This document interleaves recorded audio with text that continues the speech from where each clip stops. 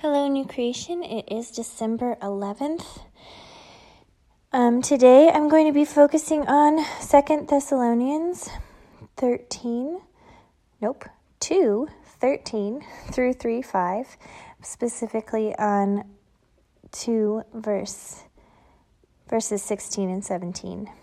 It is a prayer that Paul is praying for the church in Thessalonica, and he says, "Now may the Lord Jesus Christ himself and God our Father, who loved us and gave us eternal comfort and good hope through grace, comfort your hearts and establish them in every good work and word."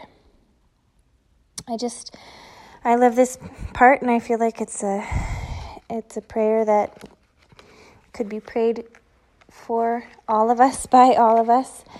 And I know that perhaps Paul knew about specific things that were going on in this church, specific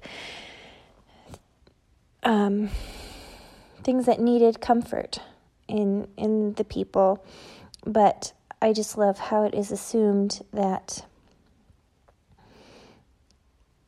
people need comfort in their hearts, because everybody does. We all have something that we are grieving, or something that we are longing for, or something that we are afraid of, and that's just part of what it means to be human in this world. And so Paul acknowledges that and doesn't place shame on it, but instead asks for God to comfort, because he's the one, and the Spirit is the one who knows what we need, what specific comforts we need.